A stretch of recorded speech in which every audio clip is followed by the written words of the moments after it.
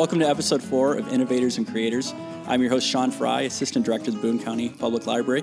And today I'm out at Darkwood Farms with Annie Woods, and we're discussing all the amazing things she is doing. And so first, just give us like a thumbnail, like what is Darkwood Farms? I started the farm 5 years ago. I was born and raised in northern Kentucky, and I had been living away from here for a while, 10 years, in various places. But I was living in Seattle, and I started working on an organic vegetable farm out there, and just really fell in love with it and really wanted to do it myself. And in my mind, there was really no other place to go other than come back home to start my own farm. And so Darkwood Farm was just sort of an idea of, I want to have a little farm where I grow organic vegetables that I can sell to people in the community. And I started out without even a shovel, and here we are today. It's a place that I've built to grow food, and it's kind of turned into an interesting project in, like connecting people more to the food system. So it's starting to kind of go beyond. Yeah, that wasn't really my expectation. Right. I just was like, I want to grow vegetables, and I'll sell them so that I don't have to have another job to support my addiction to farming, really. But what I found, just kind of like you guys when you got here today, like there's a lot of people just connect to being outside and being in nature. And, I think people are realizing more and more how important food plays a role in, their own health, but also kind of the health of the community that you live in, as far as like, is the farm adding to it, or is it taking away from it? So to go back to what you originally said, as far, so you're out in the Northwest, which is just, it's hard to leave there. I was out there for a year, and I was like, but it's also surreal. I mean, if you're from this area, I guess you said the differences. So how did you go about learning? You had an interest, but how did you, I think I could support myself. I think I could, I've always really been interested in, the outdoors and ecology. I studied biology and ecology in college, and part of the reason of being drawn to the Pacific Northwest is there's so many people that are really environmentally minded in the Pacific Northwest. Yes. And people are already thinking about local food and buying from farmers and all that there. And so I was kind of really attracted to that. And I kind of went from being like a backyard gardener with a couple chickens in the middle of, my backyard in Seattle, to wanting to learn more and visiting farms. And then I kind of one day just was like, why don't I just go work on a farm and see if this is something that I actually really want to do? And I was hooked pretty immediately. You realized that was. Yeah. And so your first farm experience was out west? Yeah, well, actually, growing up here in northern Kentucky in Boone County, I worked at McGlasson Farms in Hebron down on River Road. When I was a teenager, I worked in their farm stand. So I sold vegetables, but I really wasn't involved in any of the You're in the business end. Yeah, it was just like dealing with customers and selling apples and peaches and all that stuff out of their farm stand. So, I had a little dabbling in it, and my parents live right up the road from here, and we always had a pretty big garden, maybe like a tenth of an acre in our backyard, so we grew corn and tomatoes and beans. But it was never something when I was a kid that I thought, I'm going to grow up to be a farmer. This is it, right? I came to it more later in life when I started understanding how important it was to think about what I was eating and where I was getting my food from, and just kind of weaving all that together with sort of, being somebody who likes biology and the outdoors, and it kind of all came together. So how did you find, this site? Was this your first site, or did you have other sites to try? When I first moved home, I was on another property. Some friends of my family have property down in Bellevue Bottoms. Right. So I had an acre there that I was leasing, and I lived in a little trailer on the property. And then they ended up selling that property, and so I was looking for another place to to farm. So I was there for 3 years, and then I ended up here because I am friends with a member of the family that owns this property. So, I would love to buy property, but I'm sure many people realize, acreage in Boone County is only getting more and more expensive, and it's really hard to find a piece of flat land to farm that you can afford with the wages that come with farming, because so much of this county is rapidly being developed, and flat land is great for putting, subdivisions for everything on. So, I'm kind of stuck in a little conundrum where I would like to buy land, but I can't really afford land because I'm a farmer, but I want to farm. And so it's just worked out that to this point, leasing has been the best option for me. So now, how important do you think it is, or maybe it's not at all,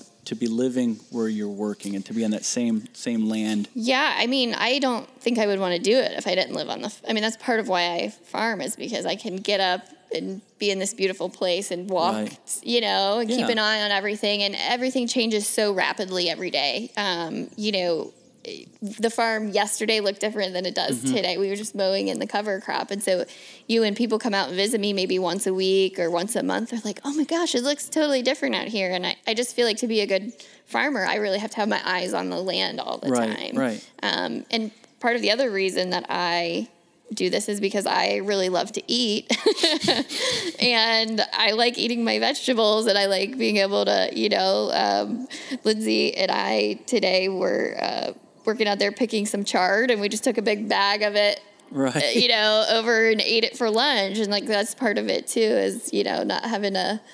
So you experience that connection. Yeah, for sure. And I think it makes me a better farmer to be here and be observing on a daily basis, what's happening in the field. So you mentioned to me that you have 1 acre. 1 acre, yeah. And that you said you grow over 60 different crops on this 1 acre. Yeah, I do. Yeah, it's constant turnover. We call it succession planting. So meaning every month we're planting something new. So I plant, let's say, some heads of lettuce in March. Mm-hmm. Well, then I'm also starting some other ones in the greenhouse at the same time that will be planted out in April, and then another set in May, because, it's not like you just plant the garden once and you're done. A lot of crops grow really quickly and turn over really fast, and so you always have to be replacing it with something else. And so by the end of the season, we'll have planted this whole acre. What we'll have planted it almost 2 times. So it kind of makes the 1 acre almost 2 acres of vegetables, because, everything that you're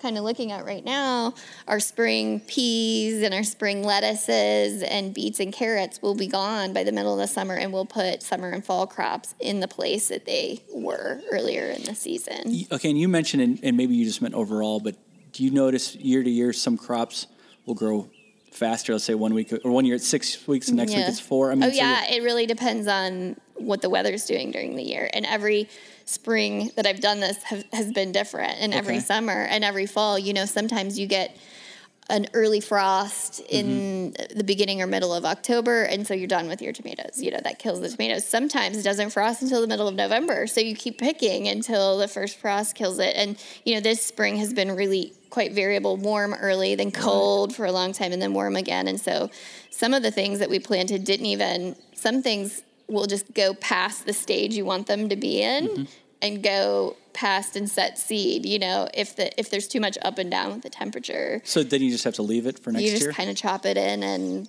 plant in the same spot and move on. Yeah, that's kind of the risk of doing it. You're really kind of at the whim of nature. And for some people that's really scary, but for me that's just part of it, accepting that some things are out of your control. It's experience, right? Yeah, and you learn a lot from doing it from year to year and paying attention and learning. So what are the crops that are really reliable? Which are the ones that are very sensitive to weather fluctuations? And then you kind of have to make those decisions about, do I still want to plant sometimes it's like, well, I really do want to eat some really amazing lettuce in the spring, but I know it can be really touchy, but you still do it anyway with the hope that you'll get something out of it. What's the hope? Yeah. The flyer on this.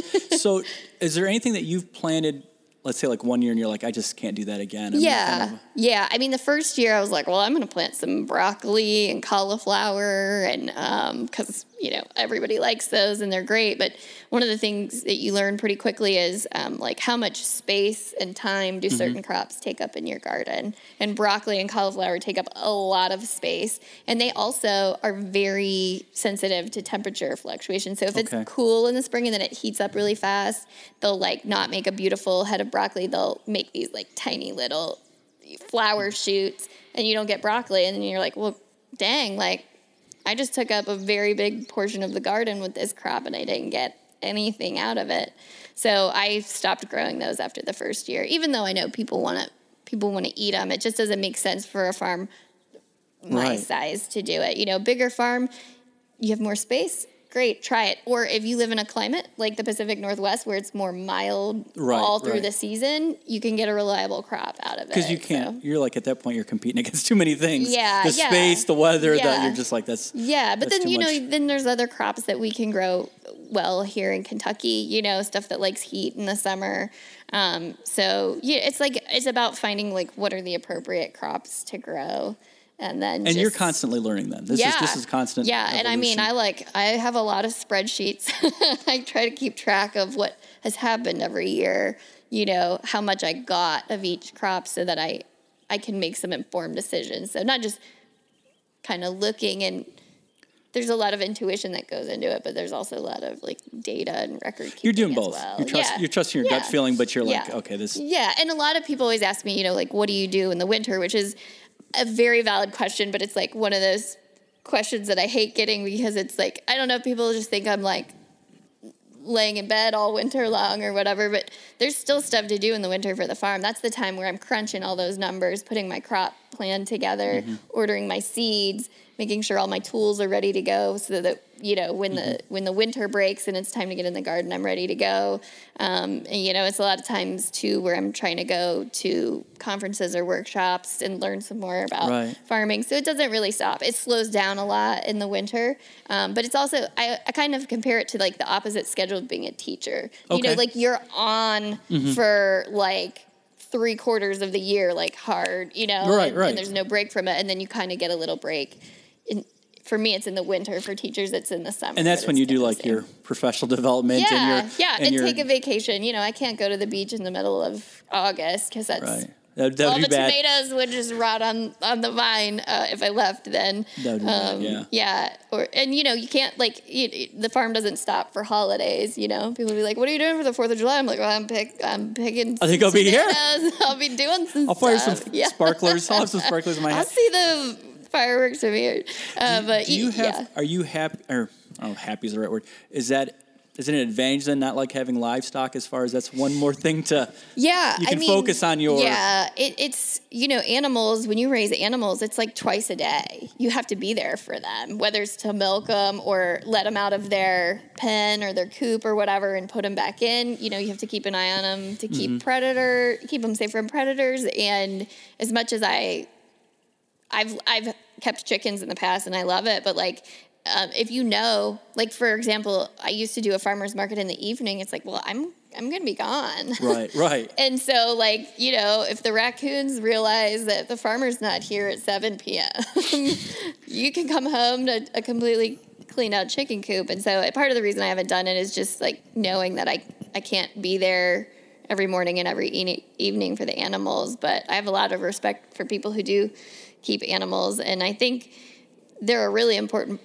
When you're running a kind of holistic type farm, animals are an important part of the equation because the manure and stuff is so valuable to building up your soil, and you can take scrap vegetables that are ugly or have bugs or whatever and feed them to your pigs or your chickens or whatever, and so you're kind of keeping it in a kind of closed loop, right? You don't have to buy in compost and manure. You can just generate it on the farm and that ties in a little bit of what you were explaining to me earlier when you were shoveling. You're knocking stuff out real quick while I stood and helped out, not at all. But that you were explaining how you're I guess training the soil, for lack of a better thing, for water conservation and could you just kind of explain a little bit about? Yeah, I mean, one of the things about when you're farming organically, a lot of people in their mind just think it's chemical free, you're not using pesticides or herbicides, and that's true. But a lot of organic farming is about you're building the soil, because you can't necessarily feed the plant directly, like with a water-based fertilizer. You're kind of relying on what's in the soil to feed the plants. And so you're kind of nurturing the soil to do that. And so you want to be able to make sure you keep a good, even amount of water coming into the soil, that it's nice and aerated and turned over, but also that you're putting stuff back into the soil. Because if you're taking crops out constantly, you're removing all the minerals and things that are in the vegetables came from the soil. So if you take them and give them to somebody in Cincinnati, you're never going to get back. You have to get back. So you have to amend the soil with some minerals and compost and things to build the soil. And you actually are trying to promote life in the soil. So there's a whole ecosystem in the soil of bacteria and fungi. We see earthworms, we see little beetles and stuff, and all of those things are breaking down dead matter in the soil and making them available to the plants. And so if we're taking care of the soil and taking care of that ecosystem, the plants are getting fed. I had a farmer mentor who always, used to say, you're giving the plant a life of choice. Like, it's got everything in the soil it needs. It's going to be a strong and healthy plant, that can kind of fight off pests and can fight off diseases, because we can't rely on chemicals to do that for us in organic farming. And so it's kind of like a very holistic way of looking at, I'm raising crops, but it's a lot to do with the soil. It's a lot of thought. There's no accidents out here, right? Sometimes you do things accidentally that work out or are bad, but that's all part of the learning process. So I guess so and a little bit about the learning process. So how many years have you been at this current location? This is my second year here. Okay. So I moved onto this spot at the very beginning of March of last year, 2017. So just been here a little over a year. But this I'm entering into my 5th year farming, running a farm on my own, and I worked on farms for 2 years continuously before that. So is this site? Is it the way things grow? Is it much different here than when you're at Bellevue Bottoms? I mean, have you noticed there's some differences. Yeah, the soil's different. I mean, the soil can be different right here than it can be on the other side of the lake. Right. And because the way that the soils are, and if you've ever looked at like a USGS map of soils, like they're just crazy. The soil was built by all these different outwashes and stuff from the glaciers and all these things, and so you definitely, when you're moving on to a spot to start farming, like that's a big component of it, is what does the soil look like? What am I going to be able to grow on these kind of soils? And this obviously ties back to what you said when we started, because you're talking about Northern Kentucky and flatland being very, very difficult. And so. It's really interesting though, because I just feel like Northern Kentucky is such an interesting area when you look at the geological history, because we're so close to the river here. And we have all these amazing, there's a lot of gravel pits here. Well, it's because all the glaciers kind of stopped and washed all these different kinds of rocks down here, and then the river was left behind when the glaciers retreated. And so we're in this kind of really cool boundary net. People make a big deal about if you're from Ohio or from Kentucky, and I'm like, actually there's some geological reasons for that. The soil's very different. A lot more of Ohio and Indiana and Illinois are flat, and Kentucky's more like rolling hills, and a lot of that has to do with the geology, and it also changes what you can grow here. I mean, tobacco was a huge thing in Kentucky, and that's because you could grow a very valuable crop on a small acreage, and that makes sense for this landscape.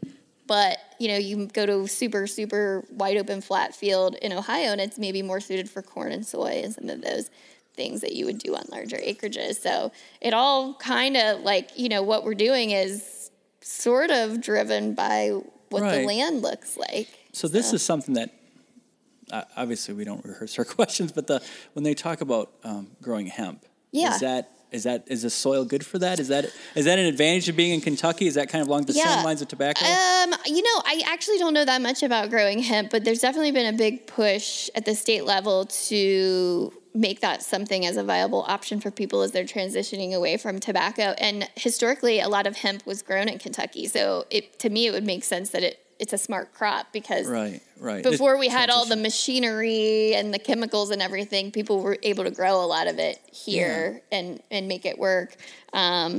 So, I just personally don't know that much about it, but it's been interesting too. I mean, along the lines of hemp, I used to live in Washington State, and I left there actually right when they legalized marijuana. And it's just like, as a farmer, it's really interesting to think about all these different states that are legalizing it, either for medicinal or recreational uses, and like, how will that change what farmers are growing, and honestly, how profitable it can be to be a farmer. And I just don't think Kentucky's probably, I have no idea where we are as a state in that whole process, but I'm kind of like, something that we as farmers, I think, have to be paying attention to, because it's a changing world and changing laws. And well, why wouldn't you? I mean, it's not. We're talking the business aspect of it, and you're taking your skills and you're applying them, and I mean, it makes perfect sense on that. Like, and I guess I'm trying to transition a little bit too. Is that so? How did you go?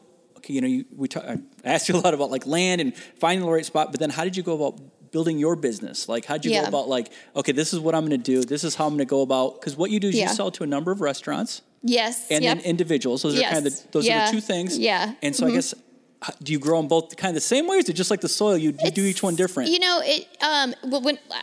So going back to when I first started, I was unsure of what I was going to be able to produce. I was brand new to running my own farm. Right. And I had grown up in Northern Kentucky, but I had been farming in the Pacific Northwest, and I actually worked at another farm in Petaluma, California, outside of San Francisco.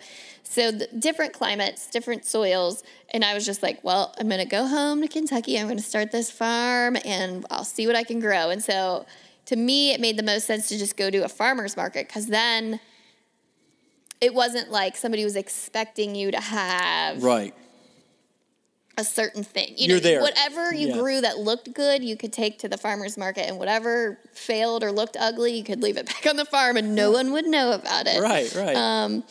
But one of the issues with going to the farmer's market is, are people going to show up? Is there a Bengals game that day? That used to affect our sales, or if it rains, people wouldn't show up. And so sometimes you'd pick all this beautiful stuff and take it to the market, and people wouldn't be there.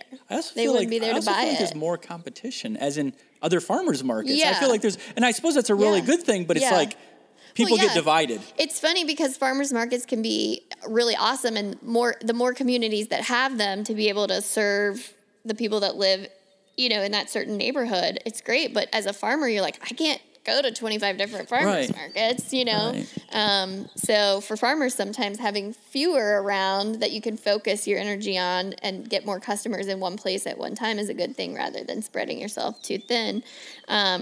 So anyway, I did the farmers markets for a couple of years, and I really enjoyed it. And I met a lot of people, and I met a lot of chefs. And so it kind of naturally evolved. So they're out seeking that product. Yeah. And so a lot of the chefs that are really interested in good ingredients and local food are out at those farmers markets, seeing what's in season and meeting the farmers. And so I met a few chefs the first year that started buying from me, and that kind of just got the ball rolling. And I kind of picked up more and more restaurant sales, and certain chefs were telling their other chef friends about me and my farm. And so that kind of picked up a lot. And I will say that the other farms that I had worked on prior to moving home to Northern Kentucky sold to restaurants. And so I understood, what does the product have to look like, and how do you market it, and how do you reach out to chefs so that they know what you've got.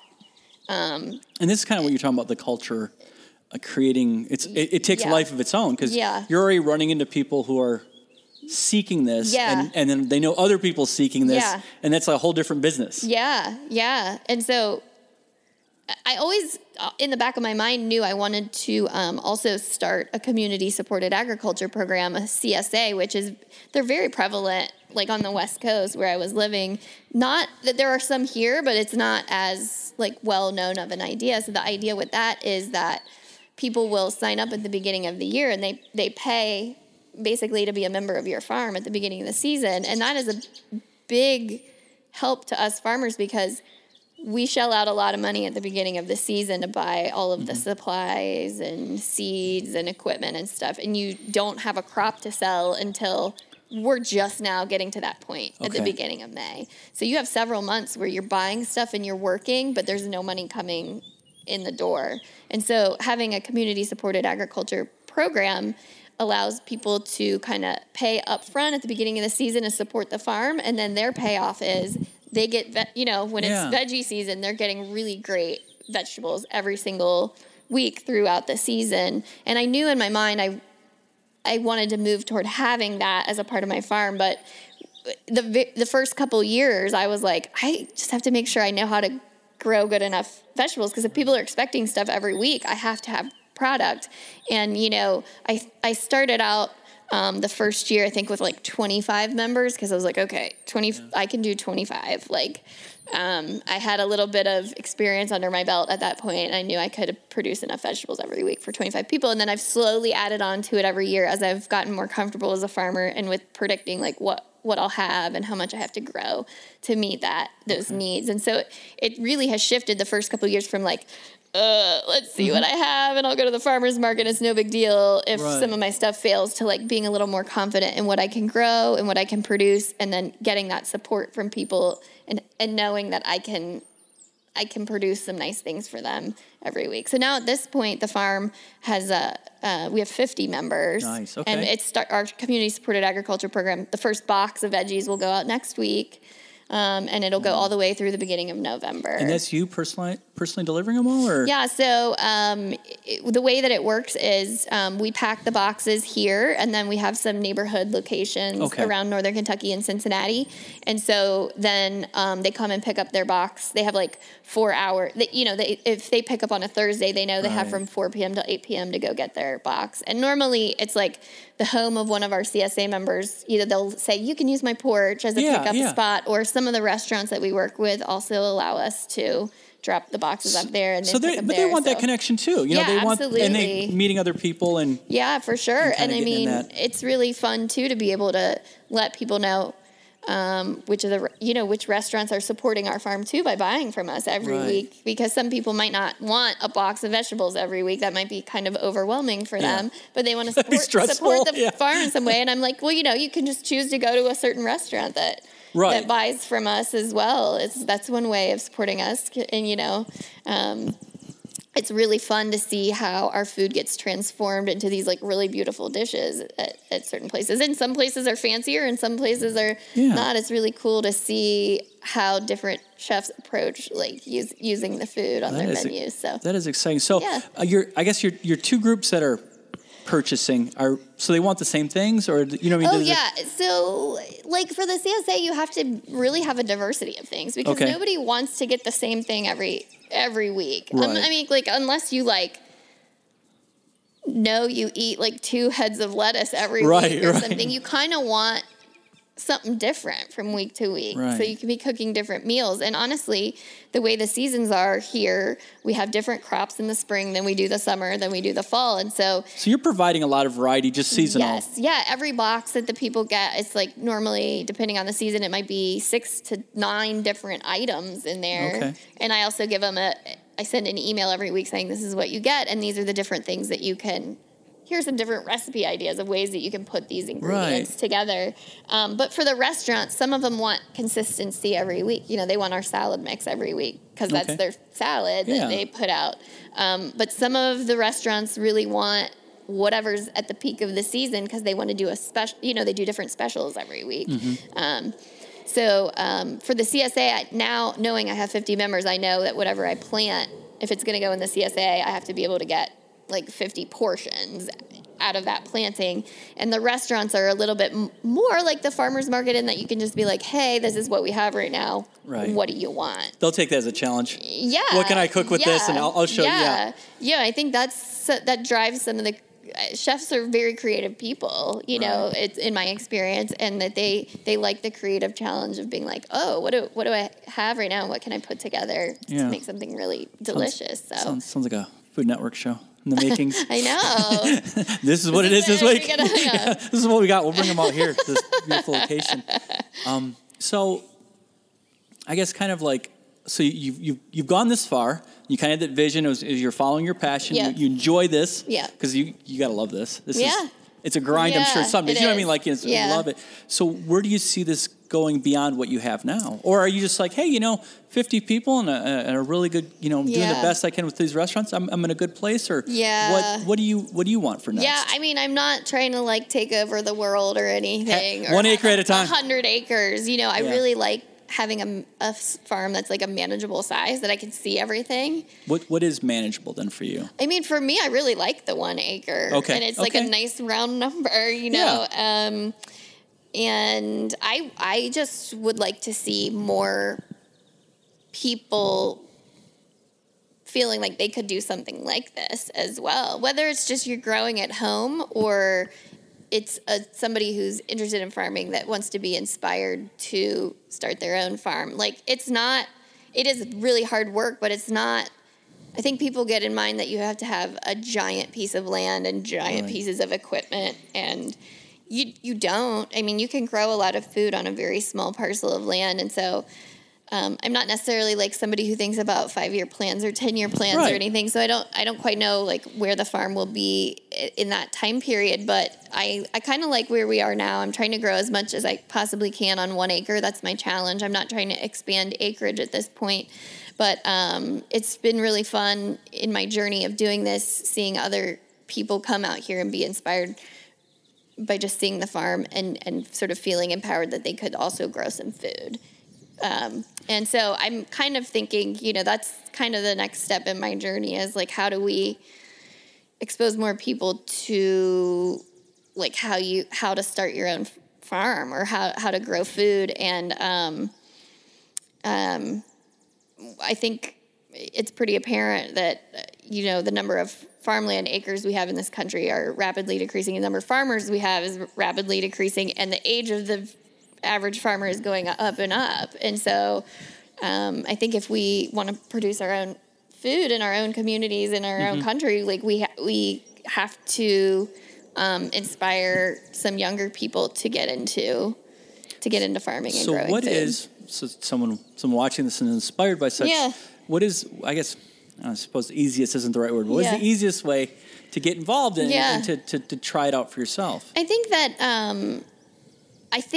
the best way to learn is to go work on a farm. And it's a little bit of a safety net in that you can learn from a farmer and kind of learn about it and see if it's like the right fit for you. I mean, it's almost like the old time, like apprentice model, right? Like you're going and you're just working really hard for somebody who knows what they're doing and learning that way. Learning a trade. Yeah. And there are, the surprising thing is like when I was in college, you never heard of like sustainable agriculture programs, but now a lot of schools are developing curriculum or even majors around sustainable agriculture.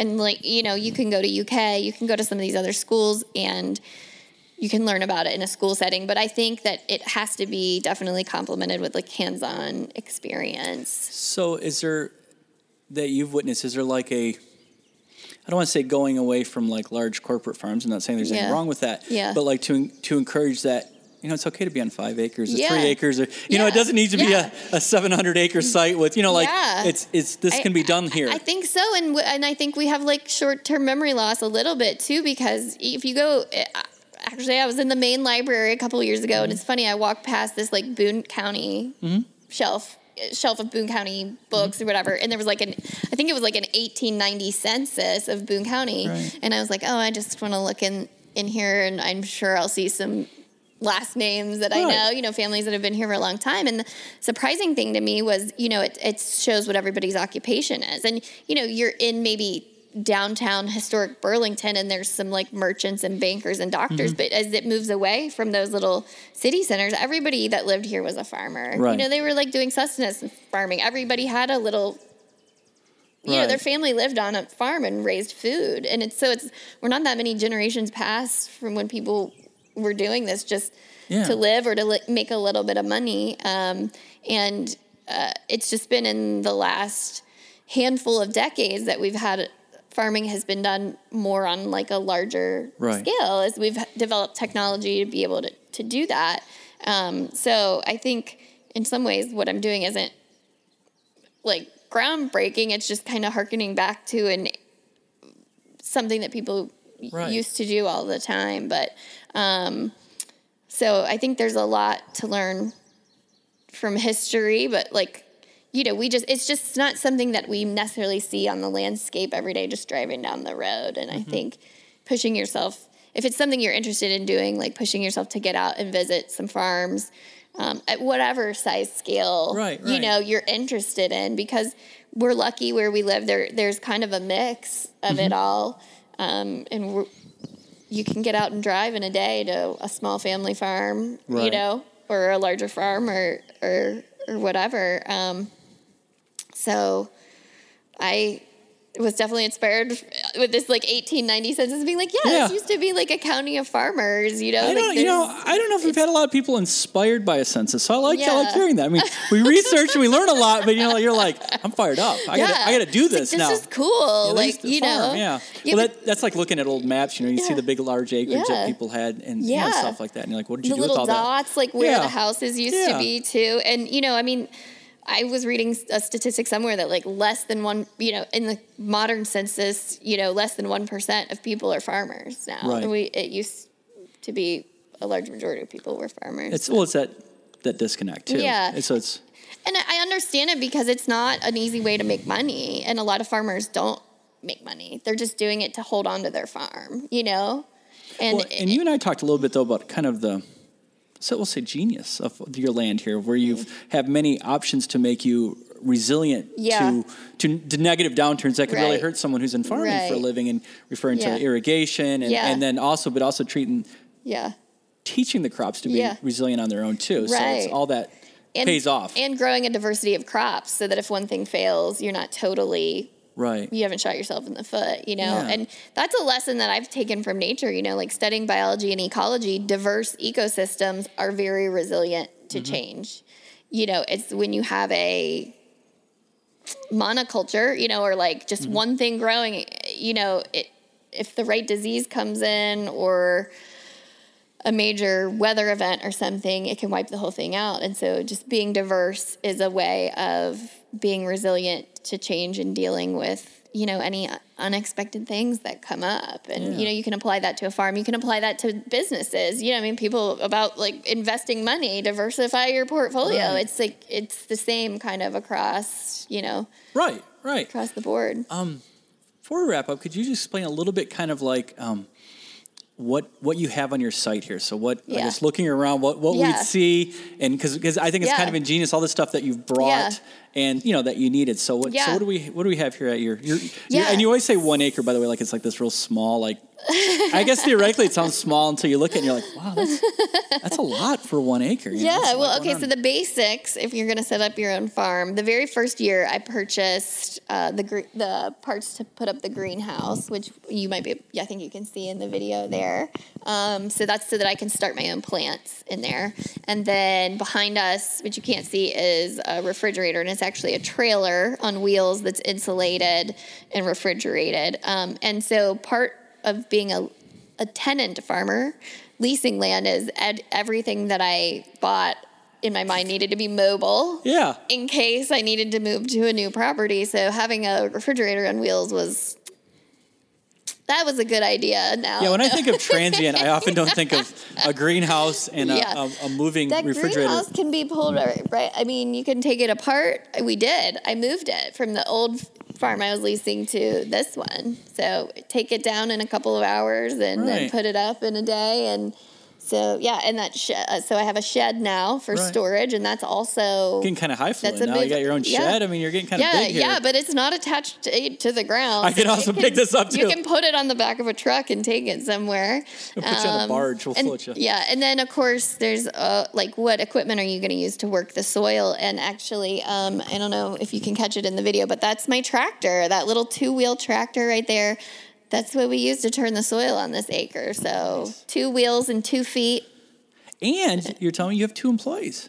Yeah. So that's really exciting. Yeah. So Lindsay's working here March through November. And then I hired a summer helper college student to help us in the busy part of the season. I should mention that when I started the farm, when I moved home to Northern Kentucky, it was like the very beginning of 2014. And I was like, I'm going to do this by myself. You know, I can do it. It's a small farm. And I did do everything myself, although I had a lot of support from my parents and my family who were really excited for me to move home after living away for several years. And they were just like ready to help me with whatever. And then I had a really, really good friend who called me a couple months after I moved home to start the farm. And he was like, I'm so sick of my office job. I miss being outside. Can I come? I know you're starting your farm and you need help. Can I come help you? Yeah. And I was like, yes, please. Because I had this idea I could do it all by myself. And I realized it was much easier having somebody to help. And so he was inspired to come help just to learn more about growing food, but just to be outside. And so he moved to Northern Kentucky to help me for the summer is what he thought. And he ended up liking it so much that he stayed and farmed with me for 4 years. And he just moved home this season. He's from Utah. Okay. His name's Chris Piper. And he moved home to Utah to start his own farm. So, it's really exciting. I miss him, of course. He's a dear friend of mine. But I'm so excited that whole experience was inspirational enough that he decided he was going to start his own farm on his family's land. And, we keep up by phone, but, one of the great things about social media is you can see photos of what other people are doing. And I like to follow a lot of farms. And, he has a Instagram and Facebook or whatever for his farm. And so getting to see pictures of what's happening out at his farm. And he just picked some of his first vegetables of the season. So you're proud, right? Really cool. I am, and I'm proud of him. And you asked me a little bit ago, what's next or the future of the farm, and it's like I said, it's exciting to think about not only what we can grow here, but how can doing this inspire other people to so there's a teaching mission to do it. Yeah. My mom was a teacher. I don't think I ever thought I would be a teacher. And it's a teacher maybe in a different way. Right, yeah. But I'm also very open about this is only my 5th year running a farm, so I'm still learning a lot too. So I can teach some stuff, but part of this is just trying things and messing up and learning from those mistakes. But that's part of it too, is that you're not at a point where you think you know it all, right? You're like, I know I'm still, and no matter what age you are, no matter how long you've done something, it's where you're open to that, that creativity that's out there, I could learn to do this, or I could take this or something. Yeah, and that's part of the fun of it, right? It's not every day is different. There's always a new challenge, and if it's not a challenge of learning how to do something for the first time, it's a challenge of what did the we had a storm the other day that we had hail and, it damaged some leafy greens and stuff. And it's oh, okay. Yeah. Now I got to think about hail and that as a factor, so. I'd almost think some of your chefs would want to buy that just for the novelty of a storm hits on a Tuesday and you're eating it on Wednesday or something here's a challenge. It's been chopped up, what can you do? To be honest, the chefs are really very, and our CSA members are really forgiving, and they understand as long as we communicate with them. Hey, it's almost part of the experience, though, right? Yeah. I mean, it's you're not getting these. It's not manufactured. You're not getting something that's all the same. It's not the same, right? It's and you're invested in. I feel those people are invested in what we do on the farm, and they understand that I can't control hail, right? But it's so you need to move some lettuce. We'll help you out, and it's the true sense of what the word community means. I feel supported in many ways by the people that. Do they come out here? Have you had them? Yeah, I've had some chefs out here to see the farm, and a lot of them really like it. And I've had that's kind of cool. They're taking it that serious too. We can tell you where we got it from. Yeah, I've had a lot of more requests for people to come out here, and I really love that aspect of it. But being such a small work crew, and we're at the busy point of the season, I'm maybe I just need to have a tour day rather than doing it 10 different times over and over again. So, and you guys have experienced, it's a really beautiful place to come out to and just spend some time. It's inspiring. I mean, you just walk and you're wow. It's just, you just kind of I know, and we're tucked up here behind a fisherman's bar and stuff too. People are where? Oh, I think that adds to it, by the way. I think that adds to the whole experience because we're driving through and we're are we in the right? Yeah. Let's find out, and we see you from that's got to be her, So I think that's part of the whole experience that people want, I think if you're out just, I don't know, it was more obvious to take away some of the fun. And I don't know if we mentioned that on camera or not, but the land that I am renting, there's also a pay fishing lake here. And so there's like, it's another business. And so it's really fun getting to see some of the fishermen come out here and they're like, what are you doing? What is going on out here? Yeah.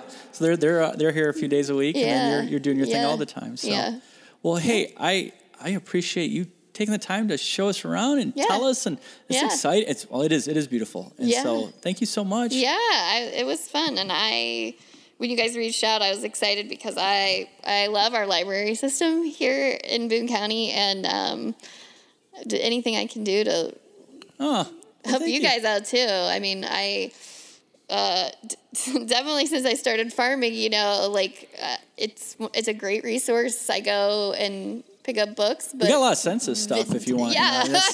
You're maybe 1900, maybe you're kind of feeling down one day. You're like, days of having the card in the book though, because you'd be like, I'm the only person that checked this out in the last 5 years. The more, I kind of sometimes wonder, will we have a day actually there's a county system in Kentucky that still has just the cards. Yeah. And I kind of thought about that. I'm like, if you don't change long enough, you're going to become the coolest. Yeah, because everyone's like, computers are so boring. Yeah. Can I get a record player? Yeah. And and I kind of think you're right. You do kind of that, and it was interesting when you went there and you heard that sound of them, stamping due dates, and you're like, kind of getting a little misty here, a little nostalgic. It's like some old school stuff. So yes, that makes perfect sense. It's kind of like being here. Yeah, you kind of see how things, the way they should be. So. Yeah, and I have to say, for a while I was trying to hunt down an old card catalog cabinet because I thought that would be a great thing to store my seeds in. And then I was like, dang, those are expensive. People pay a lot of money for to have it as an antique now. And then having said that, I hear there's a lot of libraries that are doing seed collections.